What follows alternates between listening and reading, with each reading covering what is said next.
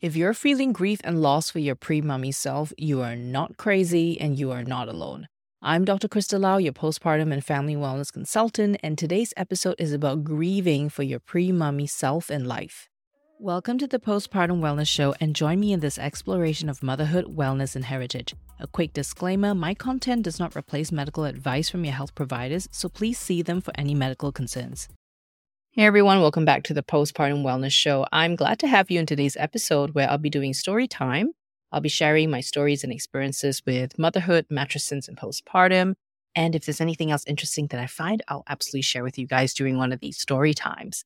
But today is going to be a bit heavy. I'm going to talk about grief that's not related to a physical loss. In fact, it's grief related to feeling like you losing your old self before you became a mom or dad.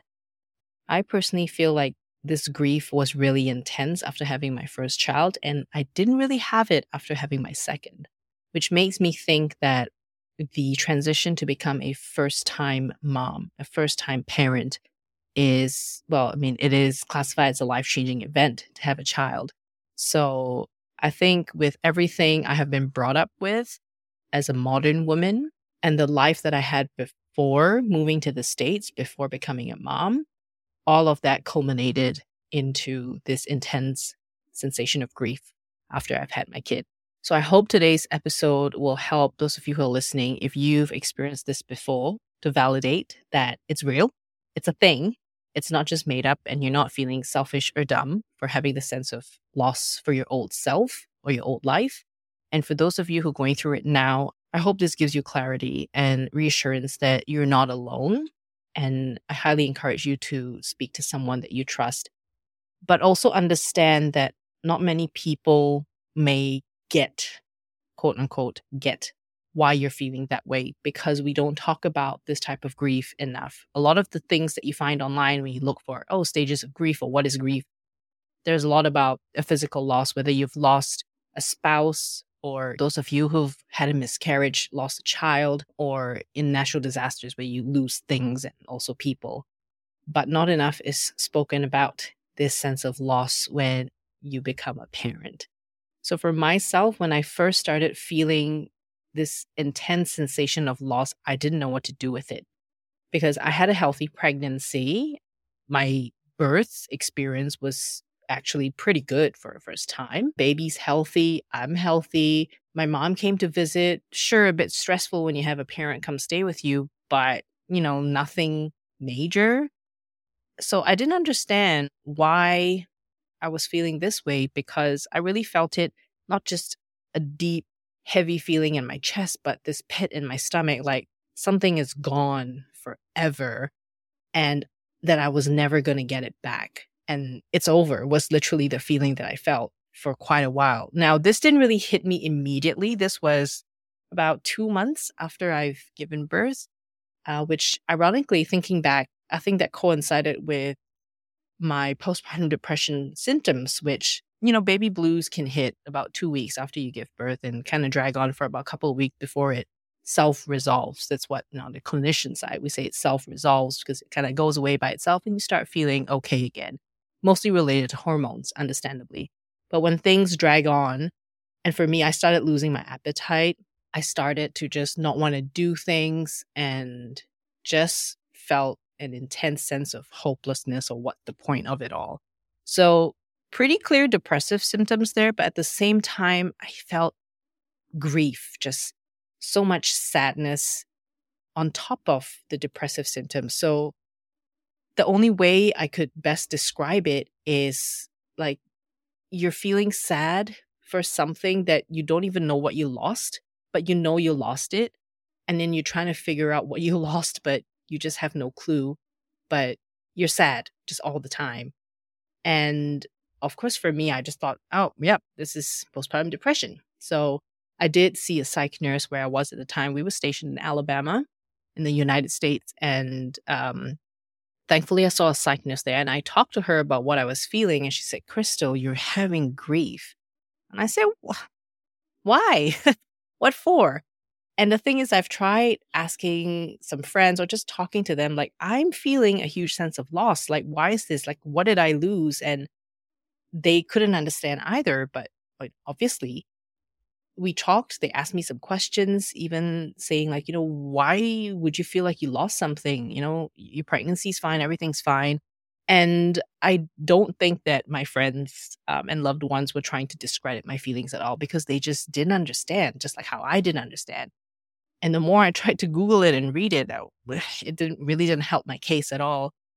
But what my psych nurse told me was so validating. And I felt the weight lift off my chest when I left her office that day, just talking about non physical related grief, and especially the grief for your old self when you transition to be a parent, and especially for first time moms. She said she had the same thing, which, firstly, that opened up so many doors for me to really allow myself to feel, because the first thing I felt was, okay, good, I'm not crazy. I'm not making this up, and I'm not being dramatic. She told me she felt the exact same way after she had her kids the first time, and she felt an intense sense of loss for her old self. Why would that happen though?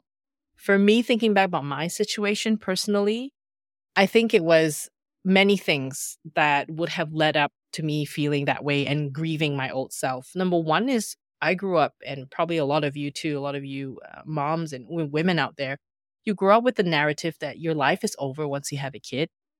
Because, now that you're a mom, you got to behave like a mom, which means sacrificing everything for your child and your family. You are no longer you, but you are what your family and children are, essentially.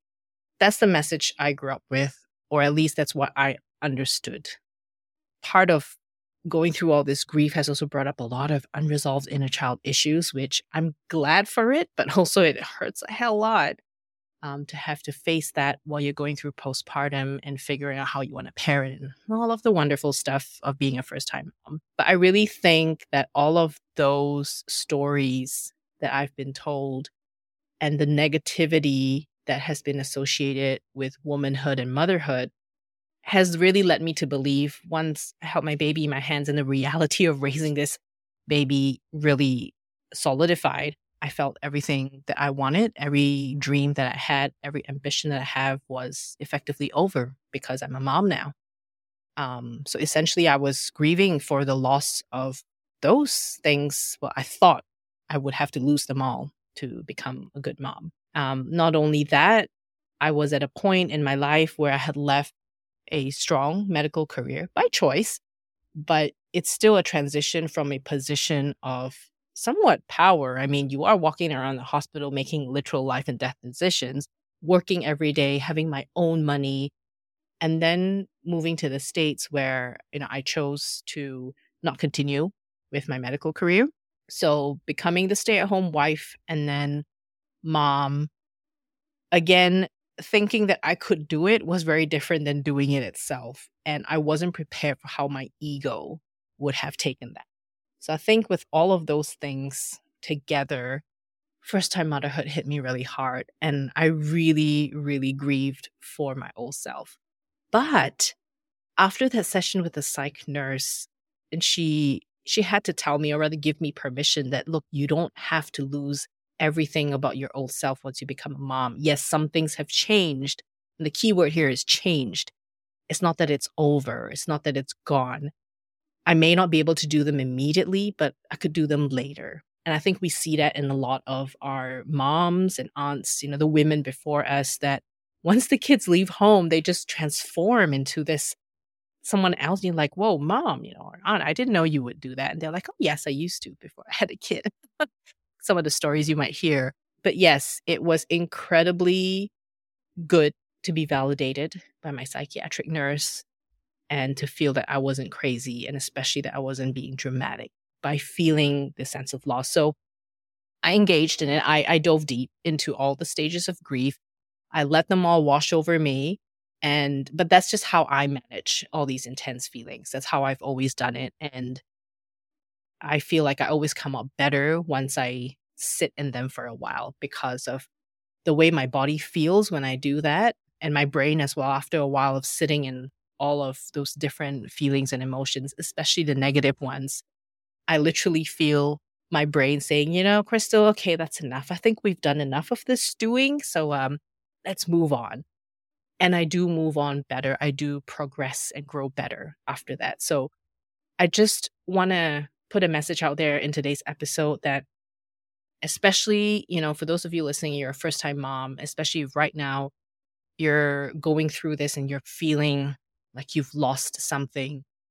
Talk to someone, because having someone even ask you questions and have you just think about exactly what you're feeling is going to help than you just sitting on it in your mind and Googling, because, Google leads you down on this black hole. I personally would recommend that because there's just something about sitting with someone in a room. But also bear in mind that when you open up a conversation like this about deep grief and all these inner things within you, please ensure that you get some closure before you leave the session, even if it's you asking, can we do something to close this session so that I don't leave with all these overflowing emotions? I have left some therapy sessions without closure after opening up a bunch of things, and it was absolutely horrible. I still went back to a therapist a few times, despite my gut telling me not to, because of how there was no closure. But I thought, let's give it a go. Maybe we haven't established a therapeutic relationship, but trust your gut. If closure is not what you're getting after sessions, please find someone else. But yes, even when you have a good relationship with your therapist, counselor, or whoever you're talking to, it's always worth finding something, either an activity, or ask them, can you help me just find a closure to what we're talking about today? I think that's really important. It's just to ground you again so you can function once you leave, rather than get swept up with all of the emotions that comes with grief. So, I hope this helps. And I'm going to give a little bit some information bits today as well on what was the origin of the stages of grief and what are the stages. In 1969, a Swiss-American psychiatrist, Dr. Elizabeth Kubler-Ross, she introduced the 5 stages of grief. She mostly worked in hospice care, where, working with terminally ill people. And she published her stages of grief in her book called On Death and Dying. So that's the model that a lot of us have used clinically. The 5 stages are denial, anger, bargaining, depression, and acceptance. And the thing about these stages, you don't go through each stage step by step, because when it comes to all these chaotic feelings, you can hop from one stage to the other. It could happen anytime. So there are days when you could go through the acceptance stage in the 5 stages of grief and feel really good for like a week. And then you just go back to being in denial after a week. Based on my experience talking with patients, sometimes we use the word 2 steps back, 1 step forward. It'll feel like this, but just keep taking it. You might just need to change direction, so you're still taking some steps forward. I think with grief, from my own personal experience, it's just up and down, going around in circles or in a maze through all these feelings until eventually the acceptance and hope part feels a lot longer and more permanent.